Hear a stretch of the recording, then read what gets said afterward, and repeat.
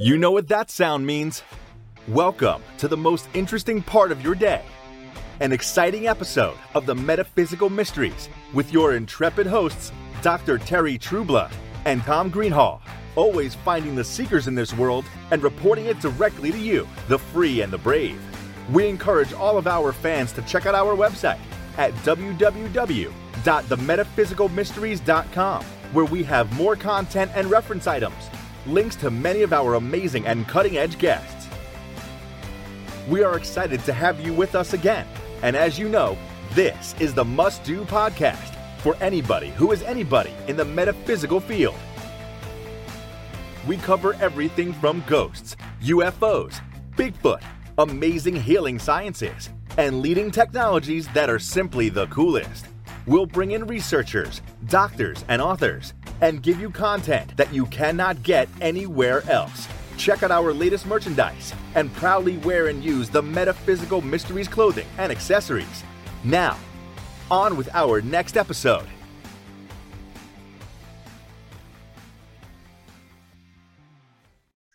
Good afternoon, folks. This is Terry and Tom, and we're here again with the Metaphysical Mysteries. Today, we have two guests, which is unusual for us, and we're going to be talking about what I would consider to be a modern-day witch burning. In other words, what happens to people who are having mystical experiences and other psychic phenomenon, I guess I would say, and they end up in a situation that all of us would dread. And so I have with us Dr. Kathleen Talent. She has been with us before. You can see her on the podcast. And she's going to be chiming in from the psychologist point of view and life coaching point of view. And Ed, we've got you here as the person who found himself in a dire situation, I would call it. And so maybe, and keeping in mind that Ed is a retired law enforcement and has 30 plus years experience in that field. I've known him myself for decades. And when I found out that this happened, I said, boy, this is something we need to share with the public. So, because people are constantly asking, when do I say something? When do I come out of the closet if I'm having these experiences? So, Ed, I'm going to let you kind of start and any background you want to give and kind of go from there. Okay. Thank you, Terry, very much. I appreciate you having me on your show today. No problem. So I'll just, I'll tell the story in very short form. March of 2020, after a few years of having quite a few experiences myself, mystical experiences, and really opening up and awakening, I was keeping a journal. And that journal was from the standpoint of an observer. From a neutral standpoint, I would write down everything that I experienced or that someone told me, maybe an intuitive or a shaman. And I had that journal in my office in my home. And my wife and I, at that time, my ex-wife now, again, this was March of 2020. I had that journal in my home, in my office. It was mine. It was my private property. Without my knowledge, she broke into it and was disturbed by what she read, although she never said a word to me about it. From that point, she went behind my back. Again, we were living in the house together, but we were, in the process of getting a divorce. And she went to the county first with an affidavit for an order of protection. And then in short, had deputies come to my house, served me with that. And I was taken to a local psychiatric hospital.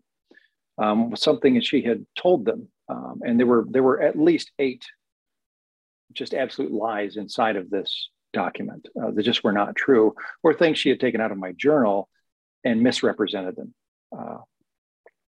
So the court system, unfortunately, in this situation, and I understand why, favors the wife, the female in the relationship. Although I have never, in 36 years of marriage, I have never touched her. I've never abused her, ever.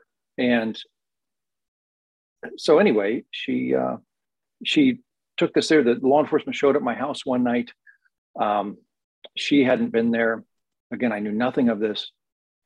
Took me by surprise. I even knew one of the officers who was there because I train law enforcement still. Had just had her in a class the week before. And they had me committed to a psychiatric hospital. Now, Ed, unfortunately, let me interrupt for a second. So who is it exactly that had you committed? And of course, obviously, this was against your will. So how did that background? Yes. So what happened was she told them inside this sworn document, that I was currently suicidal, which was a complete fabrication. Right. And unfortunately, law enforcement, well, they called an ambulance. I mean, I wasn't fighting anybody, of course. I was perfectly fine. Right. And I understood that if I were to do anything that would be violent in any nature, it would, or in any way, shape, or form, it would just make me look even worse. So I walked to the ambulance, got in it, and went there and assumed that when I went into their intake, that I would be talking to a crisis worker and that they would understand that I'm perfectly fine. Well, unfortunately, that's not what took place. She had, through this document, preloaded the whole thing with not only the hospital, not only with law enforcement and the courts, but also with my family and my children and her family. She was very quick, within moments of me going there, to send all of this documentation by email to everybody she possibly could. So there's a lot more to that story, but that's essentially what happened. From that point, I quickly realized once I was in there that I was there to pay the bills. The hospital was going to make sure that they diagnosed me with something that really couldn't be argued with, and that was bipolar. Even though none of the diagnosis was from me. She never, the physician, who was a female, never spoke to me about anything. She came in, introduced herself the first full day and said, "You're bipolar." And I, of course, disagreed. But I love the snap judgment on yes. your bipolar. Kathleen, yes. This is not normal, I'm assuming. Well, no, it's not normal. It's not normal. The part about how you were hospitalized based on what somebody else reported to healthcare professionals is surprising. So I don't know all the details about how they arrived at that, but usually someone is concerned about your well-being, you would be taken to an ER and have a full evaluation, and they would listen to you and what you had to say and kind of make their best clinical judgment from there. Yeah. Yes. So the crisis worker that I saw in the intake of this hospital interviewed me, of course, off of a check sheet, and had all the information already from what my wife had said about me and the affidavit she had tendered to the county. I will add that when she tried to get that order of protection, the judge said that there was no abuse, and that the best he would do, he did not give her an order of protection. The best he would do is set a court date, and that court date was for 2 weeks from that day. And we did go to that court date after I got out of the hospital. And she lost.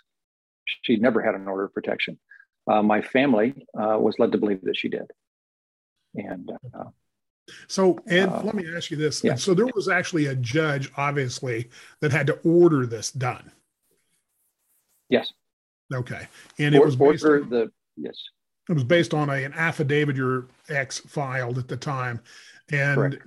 But there was no verification. Did they use this diary of yours as verification of her thoughts, or just randomly she just decided to have you committed, so to speak?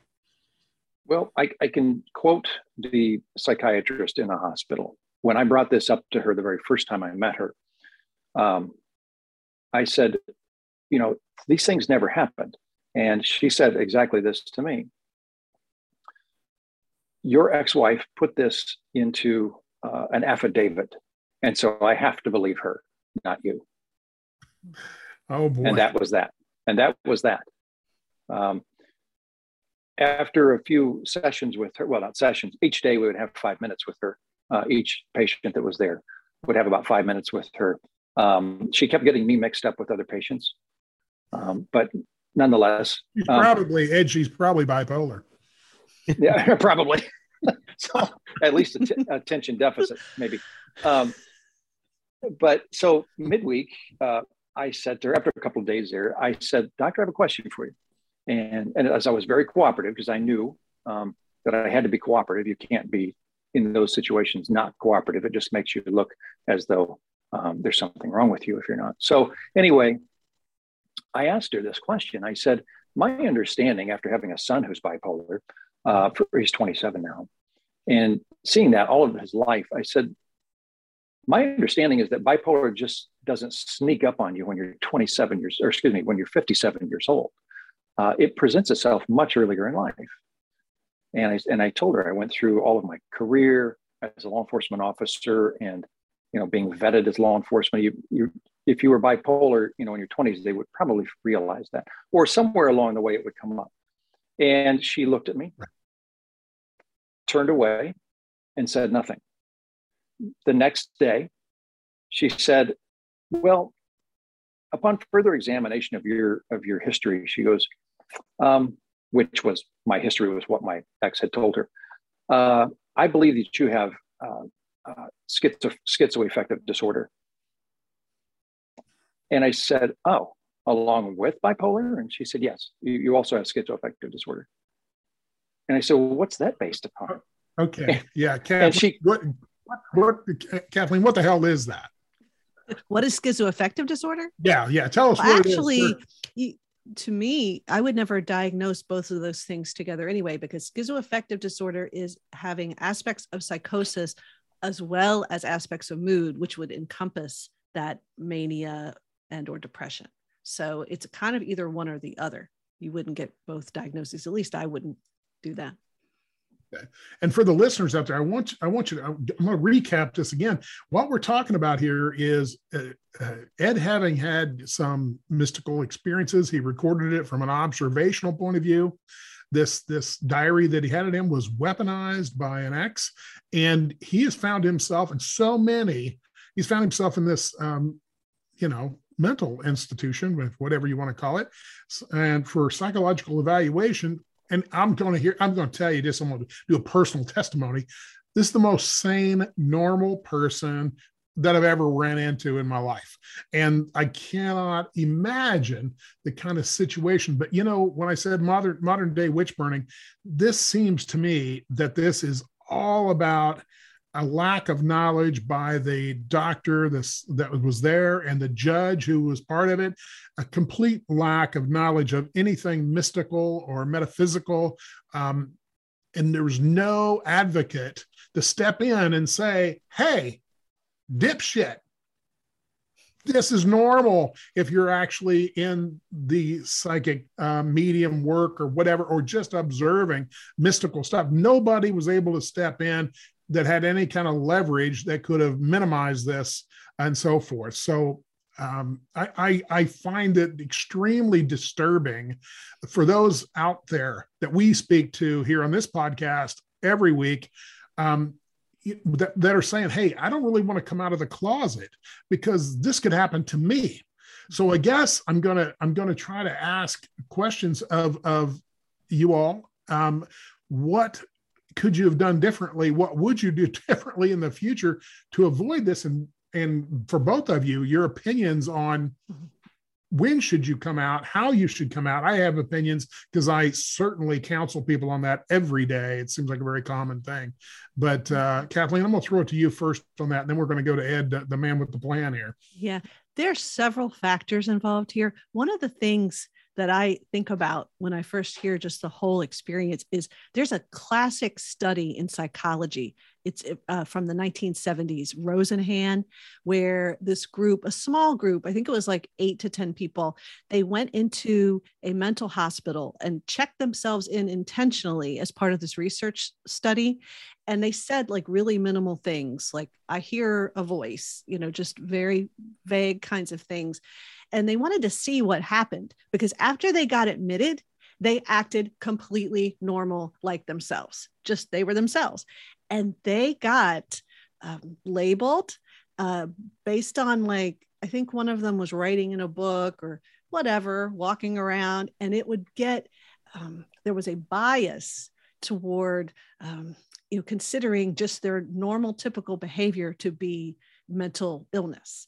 And so that study was groundbreaking because it showed that there is a bias in the mental health field toward that. And there's a stigma toward mental illness. So that's one factor I think about right off the bat, that you lived that experiment because exactly you were fine. Happened. You were, yes. Of sound mind there, but they were telling you that, you had all these diagnoses and issues. Yes. That's one factor. Tommy, I was going to say, Tommy, you do this clinical work too. Have you run into this kind of thing? Yeah, I was going to say I spent a period of time working in a state luck facility, and I can identify with what you went through. And I'm going to be probably less nice than you, Terry. I'm going to say that clinician needs to go back to school and learn how to be a clinician.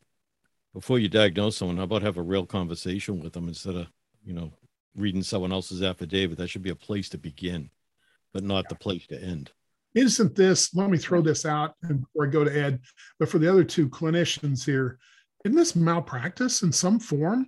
I mean, when we know we've got a perfectly normal person and they've been labeled with this, and I mean, there's privileges that he, lost in the process with this because of the label. What I would say, I don't know enough of those details, like what maybe they had seen or not seen, but I would pretty safely say that it was bias. And it might be the bias in the system itself, because if somebody is, saying, and filling out an affidavit and saying that all these things happened, then at some level, the system, with people within the system, are trained, I guess, to take that seriously. So that's a problem, because the other angle to this that's an issue is that this was clearly an attack. So after you've had this awakening, all these experiences, then for various reasons, the motives maybe were an attack. So it becomes very, I think it is a cautionary tale to try to kind of pick this apart and try to help others understand what to do if they're in a similar situation. If their family or friends or someone turns against them, what do you do? Tom, you have anything on that? Yeah, I mean, it's just one of those things. I mean, I think back to the first time you and I shared what we did, and how long had we known each other before we took that risk, despite the relationship we had for decades. Yeah, exactly. So it's very hard when you don't have those relationships with people, that depth of time and, interaction. How do you voice what you're experiencing without labeling yourself in a lot of ways? Sure. Of course, me, I don't give a rat's ass. So, but I never have. Ask Ed, he can tell you. And so, but Ed, here's the thing. Okay. Anything you would do differently? I mean, obviously you didn't get to talk about any of these mystical experiences. It doesn't sound like with this clinician, right? You didn't get to talk. Oh, no. She never asked me anything. She just, each day when I would see her for 5 minutes, she would announce something else out of this affidavit that I had supposedly done in the past. And that was to shore up and prove that I was, in fact, bipolar and had schizoaffective disorder. Most of what was in the affidavit was not true. It may have had a sliver of fact, but yet was tweaked. Right. And manipulated. Manipulated is the right word here. There was a great deal of manipulation in all of this. So not once did she ask me anything about me or how I felt about something. She was there to tell me what the problem was, and that it was obvious there in a 70-bed unit that I was there to pay the bill because I was insured. And there had to be something wrong with me, because if not, she had to let me go. Right. And I can share with you one other thing that I found a little bit disturbing. It was manipulation inside the hospital. Briefly, there were two sides to this unit. There's the acute side and the general side. The acute side, of course, is where the worst of the worst cases are. Lots of noise, lots of things going on that are disturbing, especially when you're trying to sleep. On the other side is the general side, and that's where people who come in, they just had a momentary thing. They just need a few days or whatever. Maybe they're bipolar or something else. Well, from the intake on day one, they took me to the acute side because I refused to sign myself in. I refused to sign myself in. And as I'm sure you're well aware, if you don't sign yourself in, then they have to take you to court in order to get paid. They have to have you committed. And I would not sign myself in. So they kept me on that acute side for 2 days. And every couple of hours, somebody new would come in and put on the sales pitch of, if you just sign in, then you can get out of here in 5 days. If we have to take you to court, of course, it could take, we don't know how long it could take. It could take weeks. And I'm quoting that, it could take weeks. It's what they told me. If you sign in, you can go immediately over to the general side where you can, have sessions with, general sessions with and meetings with everybody else. And you've got a TV over there with, a break room and everything, couches. And it's a lot more amenable, which of course it was. Finally, by the end of the second day, I'm like, fuck this. I'm done. I'm sorry. Excuse my French. I'll sign in. Just get me over there. I want to get out of this place. So as soon as I signed in, everything was great. They moved me right over to general. And that to me is a manipulation, keeping you for no reason, because I wasn't violent. I had nothing but, I was nothing but nice while I was there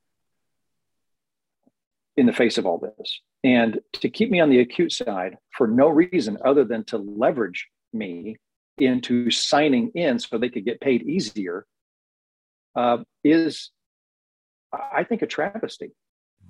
And thinking back on it, that really made me angry. At the time, I was just sick and tired of being over there with the worst of the worst cases. And I don't mean that in a bad way. Right. But they got problems. They got real problems. You're in there. Serious. They got pissed off at you. They were violent. Nobody bothered me, but it's a matter of what's going on around you. People violent, hitting things, throwing things, walking up and down a hall, screaming, cursing. And so, yeah, that really didn't set well with me, that kind of manipulation takes place. They could have just put me on the general side. They have no reason not to, in my opinion, other than what my ex-wife had said about me. Right. So anyway, I'll turn it back over to you. Yeah. Okay. Well, let me go back and, okay. So we're talking around some circles here. So, clearly this is something that should piss everybody off. If you have a child or you have maybe a family member who's getting the opportunity to see mystical things, and then this kind of a situation could happen. I mean, this is the crossover between the criminal justice system and the psychology world. This is the area where they cross paths on a routine basis. And of course, all four of us for that matter, are routinely involved in that in a career path. And so you see this quite often, but I'm surprised that, and the deputies probably just didn't have any choice. They were just given a court order and they had to go carry it out. But in many states, we have the involuntary, situation where we can take them in for some states 72 hours, some 24 hours, just kind of depends state to state. But even the police officers do a much better evaluation of whether they're going to take their freedom and put them in a facility they don't want to be at in the first place. So this is travesty is the least word I would use. It'd make you want to kick somebody's ass, to be honest, because here you are legitimately having experiences, and then it turns into this giant cluster, which is unacceptable in every way. So let's kind of can we get to some of those experiences so people actually know what we're talking about here? In that this diary was stolen and then they weaponized it. So what were you seeing that was so bad? Because I'm sure the three of us are going to go, that sounds pretty normal to me. In categories, I learned how to access my Akashic records. Sure. And I was exploring past lives, quite a few of them. I had visited with a shaman here in my hometown and talked about past lives and what I'm here to do in this life. And I went down to Ecuador for a week with a group of other life coaches, actually, and a small group. And we used ayahuasca while we were there. And I have seen, I've been face to face with apparitions in body form and in human form. Right. I've had clair audio experiences and a lot of clairsentience, and I think that's probably the biggest one is my clairsentience, especially through my Kundalini. I had and here's something that I think will shed light on some of this. I had a friend of mine who is or was working as an intuitive, who had done a couple of readings for me, and she was exceptionally intuitive. Out of the blue, she said to me that my ex had and this was not during a session. She just said this. My ex had an entity that was, or a spirit, a negative spirit that was with her and that had traveled around her family. And this is what she was telling me. And that, just so I was aware of it, basically. And I wrote that in my book. And of course, when she saw that, she didn't say anything to me about it, even though I was treating her just fine. She turned this into a fear-based thing. And once she said that to everybody else, then it along with a healthy dose of fear and manipulation of the facts, it turned into something more. What we've been talking about. Yeah. Right. That was the real fire starter. I'm sure it was. Well, folks out there, listeners, listen, talking to a shaman, I mean, that's part of your rights, on the First Amendment, religious rights to talk to a shaman. Shamans are considered like same as priests and preachers and so on and so forth. You have every right to talk to any kind of clergy you want to, whether people agree with it or they don't agree with it, or they're all in or they're all not. It doesn't matter. In America, you're allowed to do that. So that's one thing. Taking a trip with life coaches, going to Ecuador or Peru or any of those places there, it's so common. I mean, there's regular tours that go there and legitimate organizations that do research that go, and the ayahuasca is a mix of the shamans in that area that you ingest, and it helps you potentially open up your mind to different facets of mysticism and so on and so forth. I mean, it's a short-term thing. Some people get sick even doing it and they don't do it anymore. And then, and I work in this field too. So when they say there was an entity, I get that quite a bit, and it's running around with family members. Well, in the Bible, they call that a curse. Okay, because it goes from family member to family member. So each one of these is easily shot down in the sense that they're completely legitimate expressions of a religious belief, or at least a curiosity and an exploration of other potential religious beliefs that are out there. And that there's nothing unusual about any of that. I don't see anything, but it's just from ignorance, plain old ordinary ignorance, that caused this entire thing, in my opinion, and of course vindictiveness, because I don't think she was actually really upset about this. It's just a tool, a method of the madness to jam it in you at the time. And I'm not going to get off on the whole divorce thing. That's really kind of not what we're just really kind of talking about. If you come across these things, when do you come out? When do you not come out? And how do you do it? So, Kathleen, you got any insights for us on any of this? Yeah, well, I do think that you have to be careful because these kinds of things can happen. And this is an extreme example, but I do think in the mental health field, there's a lack of training and understanding in anything having to do with the unseen. Okay, that's and for some who, and then when you add the bias in, and then when you add the attacks in as well, where there's just pressure for people to do something that someone might be considered a dangerous self to others by someone else's testimony or something, right? Then that becomes a problem. And also, I think that when you have these, well, to go back to the training, I don't think there's really, we're told in the mental health field or trained to kind of acknowledge someone's spirituality or religious beliefs. But I think that when somebody has some sort of awakening experience or some kind of intense experiences, or they're seeking, they might have, like you were talking about, the clairaudience or some kind of experience, in the unseen. A lot of mental health professionals, and certainly those in training, they don't know how to handle that. They might just kind of automatically, reflexively check the box, thinking that's a hallucination, an auditory hallucination, or a visual hallucination, etc. That's part of their training. They're just kind of told, because remember, the field of mental health is very much worldly. It acknowledges things that you can see and touch, but not the unseen. Absolutely. Tommy, you got, chime in on that. Yeah, I mean, that is the current state of affairs. If you go back in earlier years, they were more open to being receptive to these concepts.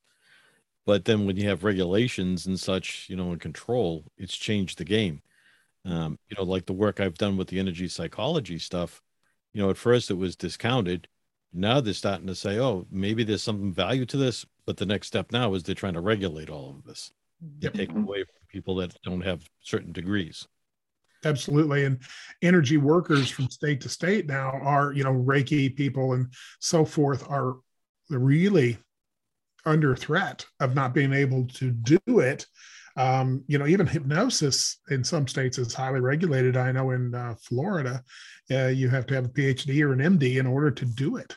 And that's insane. We've been doing hypnosis in the world for eons, thousands and thousands of years, in order to help people. So if Ed was accessing the Akashic records, and just so people know, the Akashic records for the listeners is just the memories of the soul in the Akash. It's a Sanskrit term, is all it really amounts to. Other people would equate that with the Book of Life, or you're written in the Book of Life from a Christian point of view. And you go back through your many different lives that you've had. Now, if you're not a believer in reincarnation, it doesn't make much sense to you, but just bide your time. 85% of the world is in agreement with reincarnation. Only in America do we get a raised eyebrow when we talk about that. So being able to access through meditation, which is biblical in and of itself, and it's also in schools now, and it's in therapies, and how to meditate yourself into an understanding of life. None of this is scary. None of this is wrong. And it is just disgusting that we even have to have that. But I'm just going to say this, get to the point. I tell people when they ask me, do I come out? And I say, the way you come out is tiny little drips and drabs, little bit at a time, where the people around you, friends, family, that are, there, not only do you come out, but you don't want to come out until you fully understand it yourself. If you understand it yourself and you've got reference books, manuals, training, whatever the case may be, then you have something to back you up on when you say a little something and say, here, I was reading this book and I had a similar experience to what this author and this author and this author all said, and they call it this. Oh, okay. Now whether they believe it or not, but I tell them just in drips and drabs. And over time, your inner circle gets it. And then the greater circle starts to get it. And then you get your feet under you in the sense that you really know how to say it in the right way. There's always, in the police work, we do a thing called verbal judo. And verbal judo is a way to talk to somebody to keep them from, getting in a fight with you for all practical purposes, or anybody else for that matter. A psychologist are oftentimes trained to do the same thing. So that's the way I kind of approach releasing any metaphysical experiences, or find a group that's around that, is very open for that. And they're not nuts in any way, shape, or form. In fact, some of the people I have are medical professionals. I won't tell you what kind of medical professionals, but that are around regularly. And they're religious professionals as well as other kinds of professionals. So people who have a brain know intuitively that there's more out there than what we're being told. And to experience that is not wrong. In fact, it's what you should do to expand yourself and your consciousness. So Ed, I don't know how that settles with you.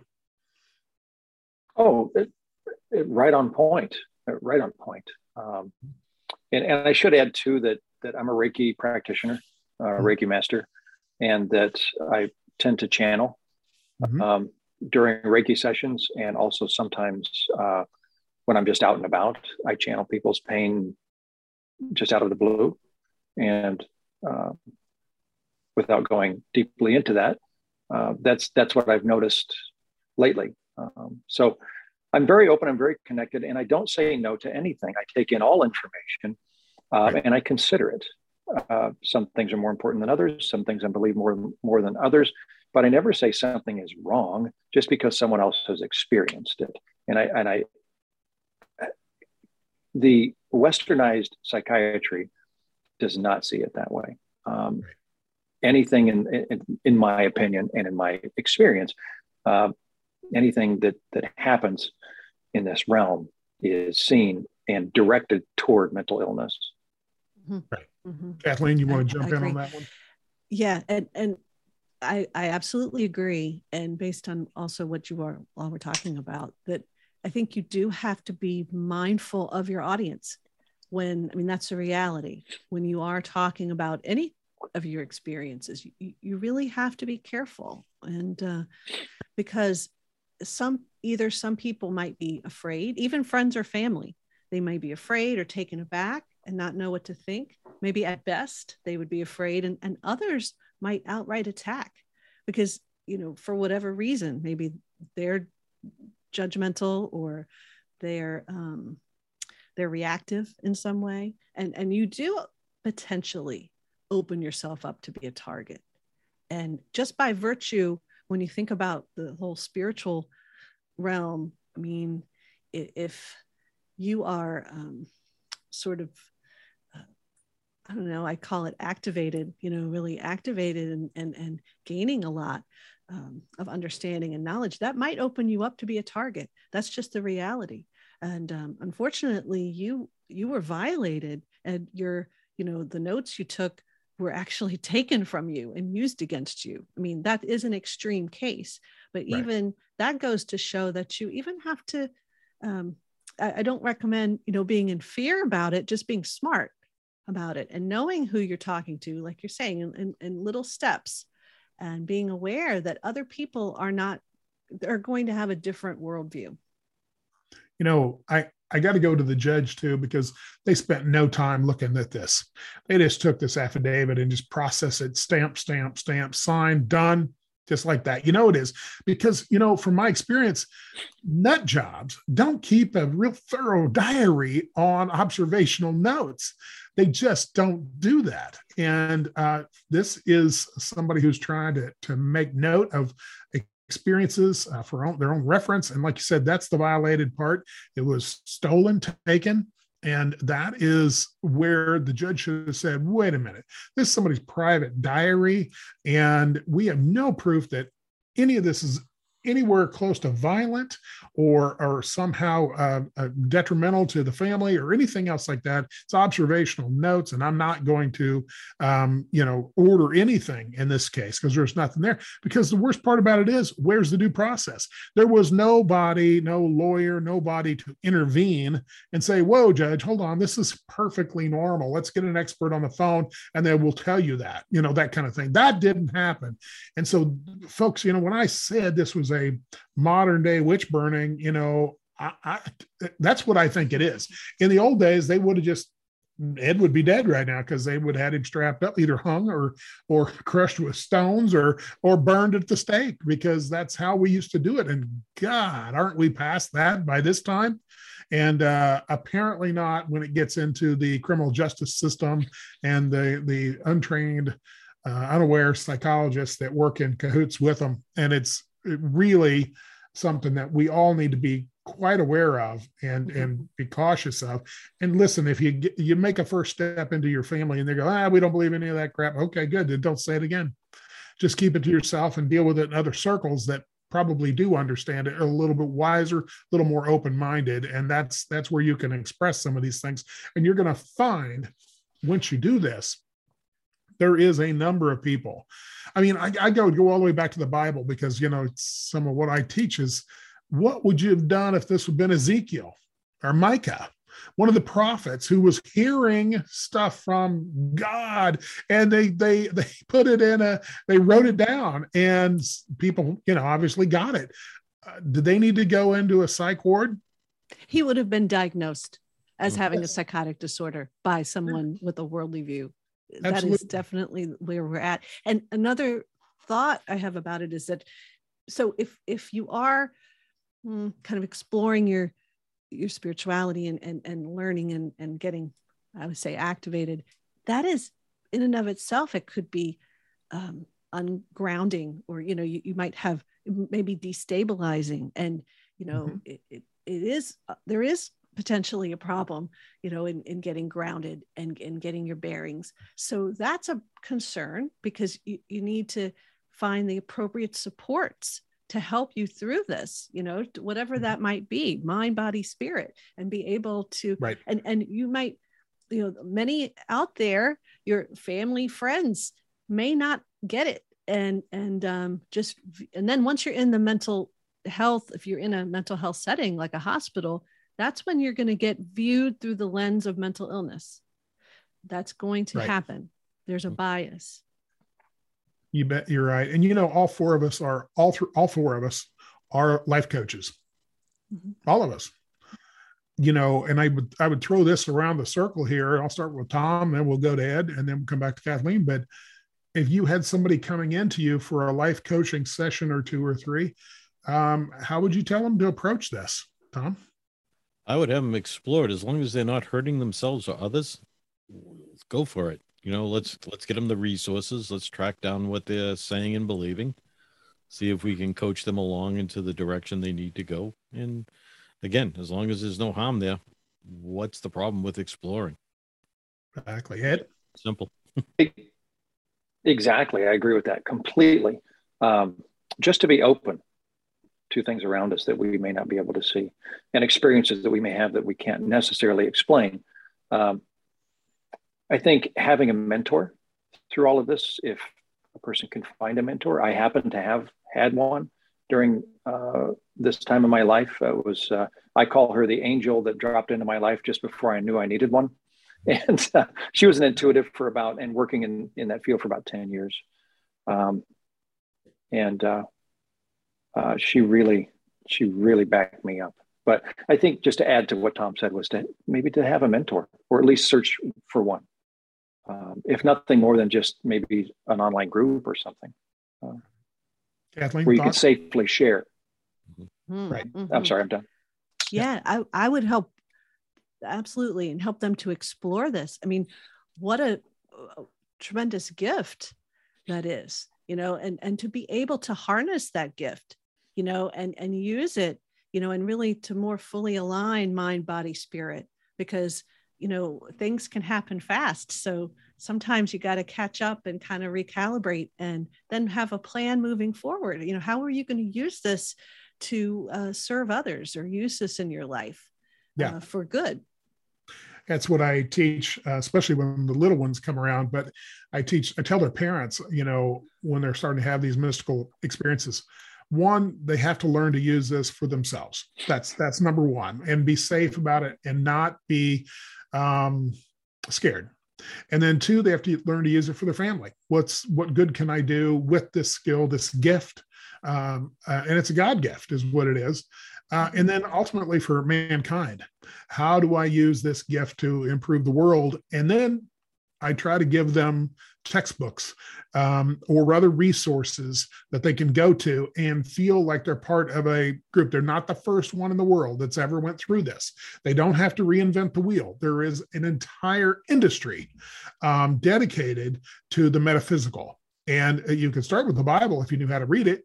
But there is more metaphysical interpretations of the Bible. Stephen Harefield, PhD, he did a great metaphysical interpretation of the Bible, what it really means, and it makes a whole lot more sense. Then I go to another one, which is a great book, is The Journey of Souls by Dr. Michael Newton, PhD. Great book. And then if they're seeing things, I go to The Veil. Blake Healy, he's a minister, been able to see angels and demons since he was 3. And it's a great book. Got wife and kids and stuff. Last I knew, he was in Georgia.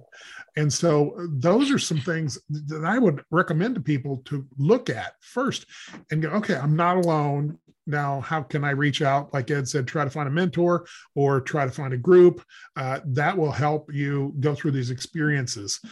But if we can get to the people early, now we all are, a little long in the tooth for being considered kids at this. And so we have more life skills. But can you imagine being a 3-year-old, 5-year-old and going through this and scared to even tell your mom and dad, that you're having these experiences for fear they're going to throw you in the clink somewhere? That'd be crazy. Tom, you have thoughts? Yeah, I mean, the little kids are going to be worried about just upsetting mom or dad and getting, punished, period.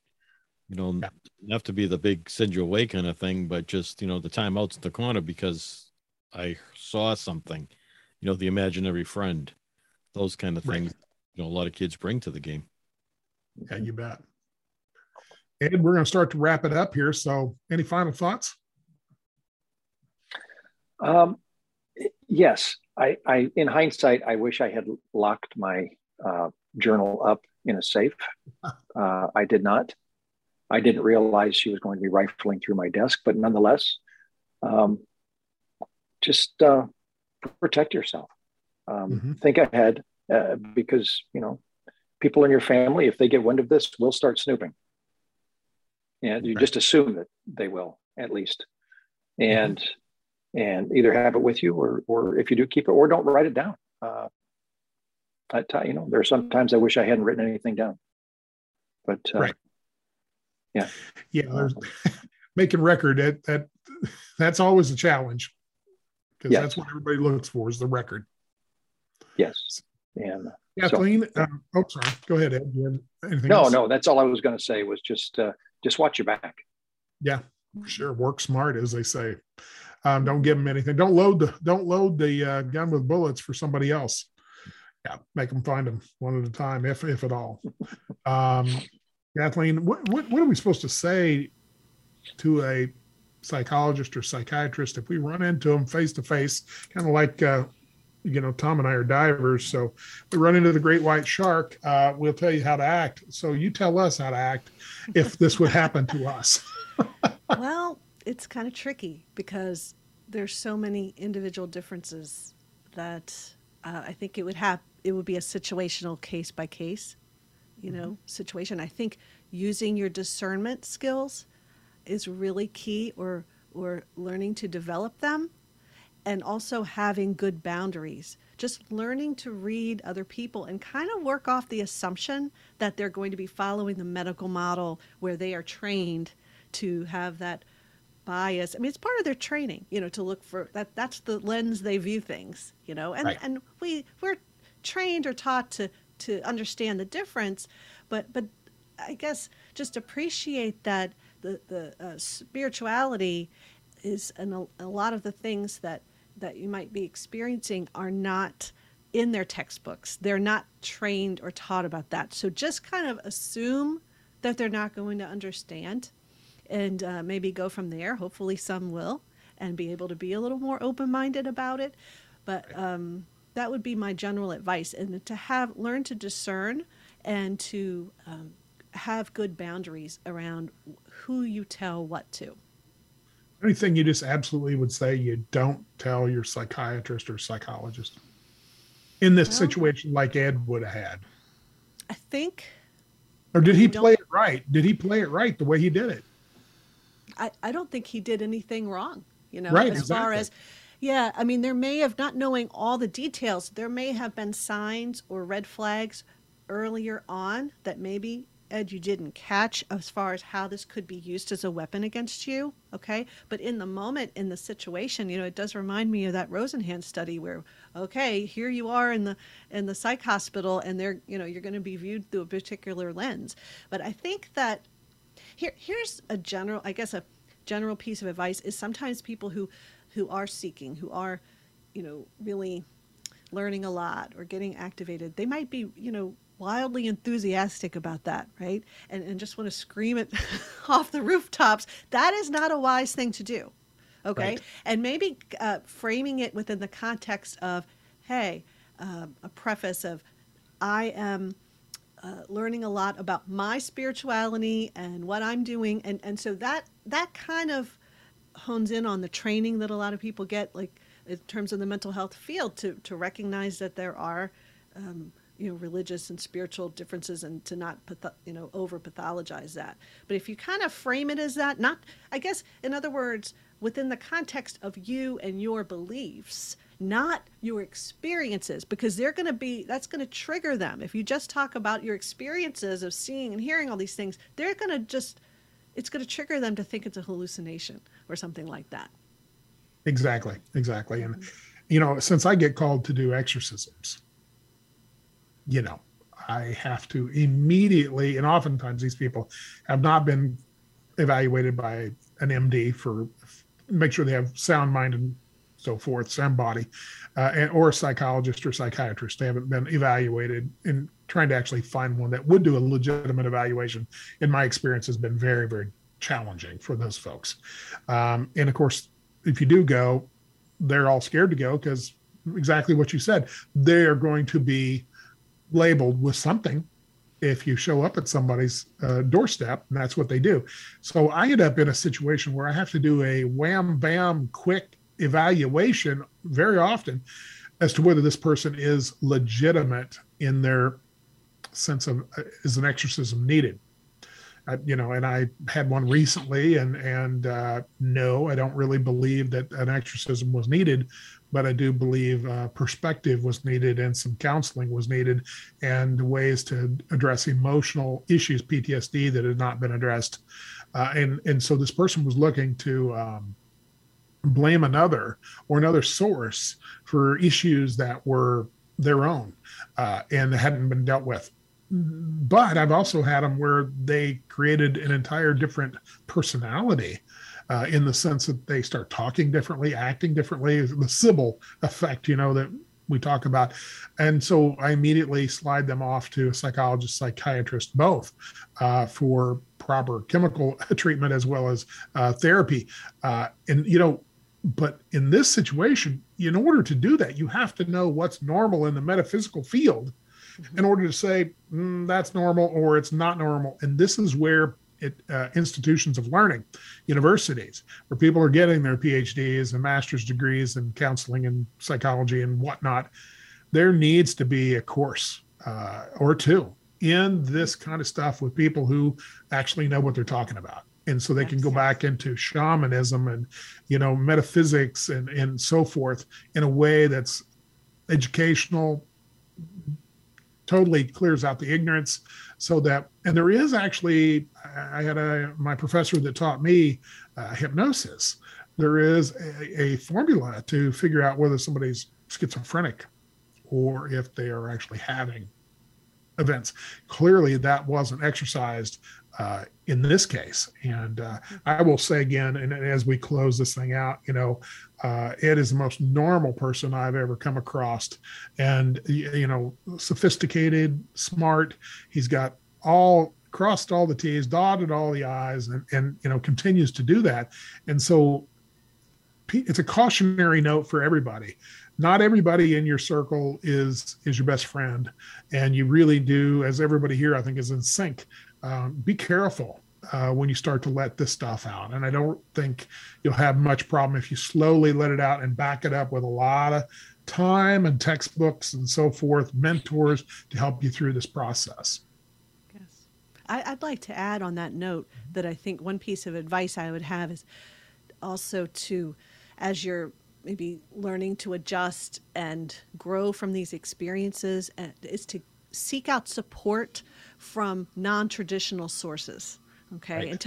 Until the system changes, which is not going to happen overnight, find maybe get recommendations for someone who would be understanding, maybe a coach. Coaches don't have to rely on diagnoses at all. They don't have to use insurance, things like that. So you can bypass all of that and get help, get support to help you work through this in another way. Right. And I know, Kathleen, you're available for that if people want to get a hold of you. And is there a particular website or email that you want to put out there so people have these problems? I have a brand new website that's getting launched, and it's www.drkathleentalent.com. Okay. And I do coaching as well as other therapy, but my coaching is very separate.